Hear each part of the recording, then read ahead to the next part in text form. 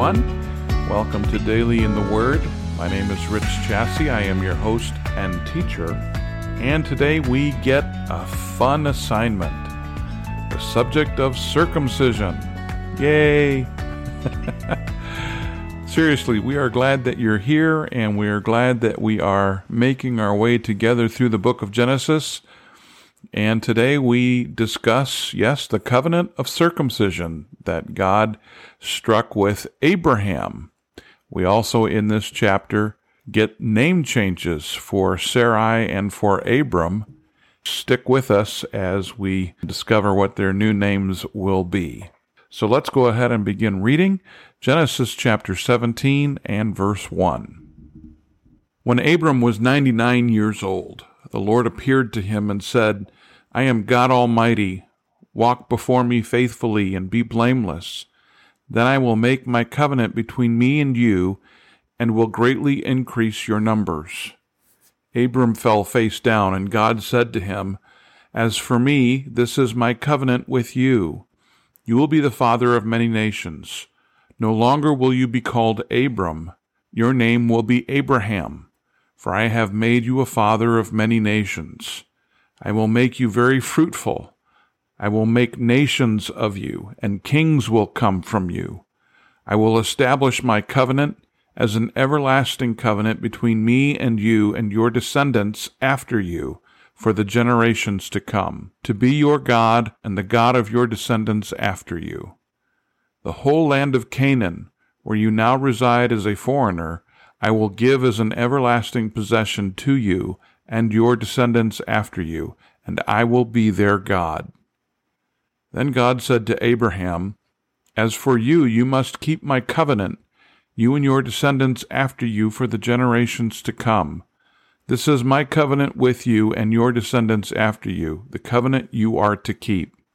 Every male among you shall be circumcised. You are to undergo circumcision, and it will be the sign of the covenant between me and you. For the generations to come, every male among you who is 8 days old must be circumcised, including those born in your household or bought with money from a foreigner, those who are not your offspring. Whether born in your household or bought with your money, they must be circumcised. My covenant in your flesh is to be an everlasting covenant. Any uncircumcised male who has not been circumcised in the flesh will be cut off from his people. He has broken my covenant.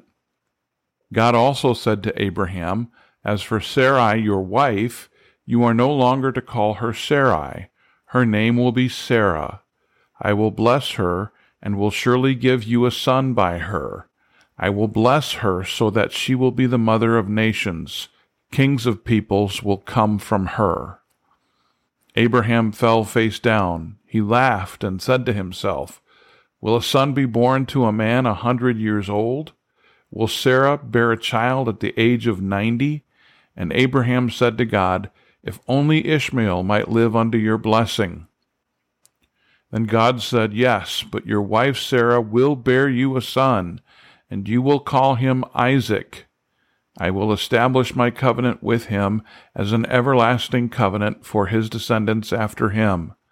And as for Ishmael, I have heard you. I will surely bless him. I will make him fruitful and will greatly increase his numbers. He will be the father of 12 rulers, and I will make him into a great nation. But my covenant I will establish with Isaac, whom Sarah will bear to you by this time next year. When he had finished speaking with Abraham, God went up from him. On that very day, Abraham took his son Ishmael and all those born in his household, or bought with his money, every male in his household, and circumcised them, as God told him. Abraham was 99 years old when he was circumcised, and his son Ishmael was 13. Abraham and his son Ishmael were both circumcised on that very day, and every male in Abraham's household, including those born in his household or bought from a foreigner, was circumcised with him. There are several interesting elements in this chapter that we want to discover. First are the name changes that we see between Abraham and Sarah. Abram means exalted father, which every time Abram heard that name, I wonder if he thought, yeah, right. He didn't have any descendants. He had no sons, no daughters, no children, no heir, and yet his name means exalted father. And then, in a sense, to add insult to injury, at least for Abraham to start with, the name Abraham means father of multitudes. He didn't even have one son yet. And how is that going to be? You have to wonder if the people in his household or the people who worked for him perhaps chuckled when they heard Abraham announcing his name change, and how that might have hurt his feelings, because here he was, 99 years old, and yet no sons, but still with this promise from God, this covenant from God, that he was going to give Abraham an heir, and from his heir would be this great and mighty nation. Kings would come, nations would come out of Abraham. How could that be? He's already 99, his wife is 90. How's that going to happen? And yet Abraham believed. Now, he struggled with his faith at times. We saw that last time. Still, Abraham believed God and put his faith in God and lived for God. We see that happening here in this chapter as well. Now, Sarai's name change is not as significant. Her name, Sarai, means something like princely or something along those lines. Sarah means princess. And again, it's significant in terms of who she would be to the heir that would be promised to Abraham. Abraham laughs at the mention of, yes, Abraham, I'm going to give you an heir. I'm going to give you a son. It's going to happen a year from now. And Abraham laughs, and God says, okay, a son will be born to you, and you will name him Isaac. And Isaac will be your heir. Not Ishmael, even though Abraham pleaded for Ishmael's case, but it was Isaac, whose name means laughter, the son of God's original promise, not the son of some compromise, not the son of some human ingenuity, but the son of God's promise, of God's covenant. And God would covenant with Isaac in the same way, that descendants of Abraham, descendants of Isaac, would be this multitude of people, this great nation, kings, all of it to come from Abraham and then from Isaac as well. Ishmael, too, would be blessed, and we mentioned last time about how the descendants of Ishmael, the Arab nation, the Arab peoples, would be a thorn in the side of Israel for generations, and that has been the case ever since Ishmael was born. It's always been the case that Arabs and Israelis have not gotten along, that the Arab nation has always been a thorn in the side of Israel, and that will remain the case until Jesus returns. Now, as to the covenant that God told Abraham to follow, this was God just requiring of Abraham an obedience, and that obedience involved the act of circumcision. And so at 99 years old, Abraham is circumcised. All the males in his household are circumcised, including servants, including anyone born in his household, any foreigner who's brought into the household, who is made a part of this family, of this great clan. They would all be circumcised. And Ishmael as well, at 13 years old, is also circumcised on the same day as his father Abraham. And so circumcision has been a part of Israel's history, a part of Jewish history ever since. Now, circumcision was not unusual in that day, but God gave circumcision a new meaning when he began to require that every male in Abraham's family, every male from that point forward at the age of 8 days old, would be circumcised going forward. And that was a sign. If you are not circumcised in this way, circumcised in the flesh, verse 14, you will be cut off from God's people. And that's not a pun that's unintended. You've broken the covenant, God will cut you off from the rest of the people. Now, in the New Testament, it's interesting when it's talking about circumcision. Circumcision is no longer required. We're not living under Jewish Old Testament law any longer.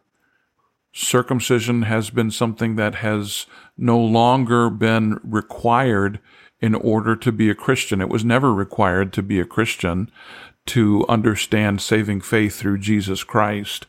It was all about being, as Paul would describe, being circumcised of the heart.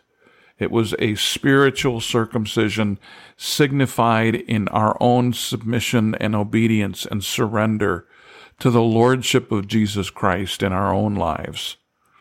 So, as we conclude our time together here this morning in chapter 17, let's pray that indeed that we would allow the Lord to circumcise our own hearts so that we would continue on a daily basis living for Him, living in obedience, following after His heart, surrendering our own to Him. With that in mind, let's go ahead and pray. Lord, today we thank you so much for your word, even when it's something awkward to talk about like this and circumcision. And yet this was what you chose to signify that these are your people. Now, Abraham and his clan, his family, his household are your people, your chosen nation who would represent you, who would be a light for you in the world, so that when people looked at Israel, they were to see the light of God shining. Now, Israel failed in that.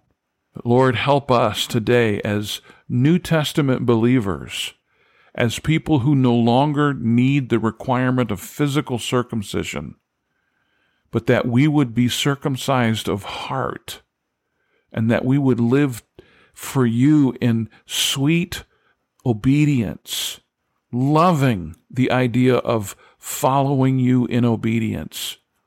Lord, we would ask that you would bless us as we do this, that you would shine brightly through us, that people in our world, in our community, in our households would see the light of Jesus Christ lived out in our own lives, so that they would want to partake of this heavenly blessing that we have by being in relationship with you through what Jesus Christ has done for us. That Jesus would die in our place, because we are getting now these first glimpses of Old Testament law. We haven't reached Moses yet. We haven't reached the giving of the Ten Commandments yet, but we're starting to get these little glimpses of Old Testament law here today with circumcision. And Lord, may we understand that our freedom, our greatest blessing, is found in full surrender to you, in full obedience, with a smile on our face that says, Lord, we love you. And when we obey you, your blessing comes our way. And we believe that, Lord, because we have lived it. And we know what it is to receive your blessing, to know that you live inside of us through your Holy Spirit. And we thank you for that. We thank you for the confirmation of your grace in our lives through the Holy Spirit who resides within. Lord, thank you. And may we live for you all of our days. And may people come to faith in Jesus Christ because of us, because of our own lives, Lord, lived out in surrender to you. Lord, thank you so much. We love you and we praise you, and we ask it all now in Jesus' name. Amen. Thanks again for listening today here on Daily in the Word. And we look forward to seeing you again next time as we begin in chapter 18 of the book of Genesis. And we're making good progress, and we look forward to seeing you again this next time.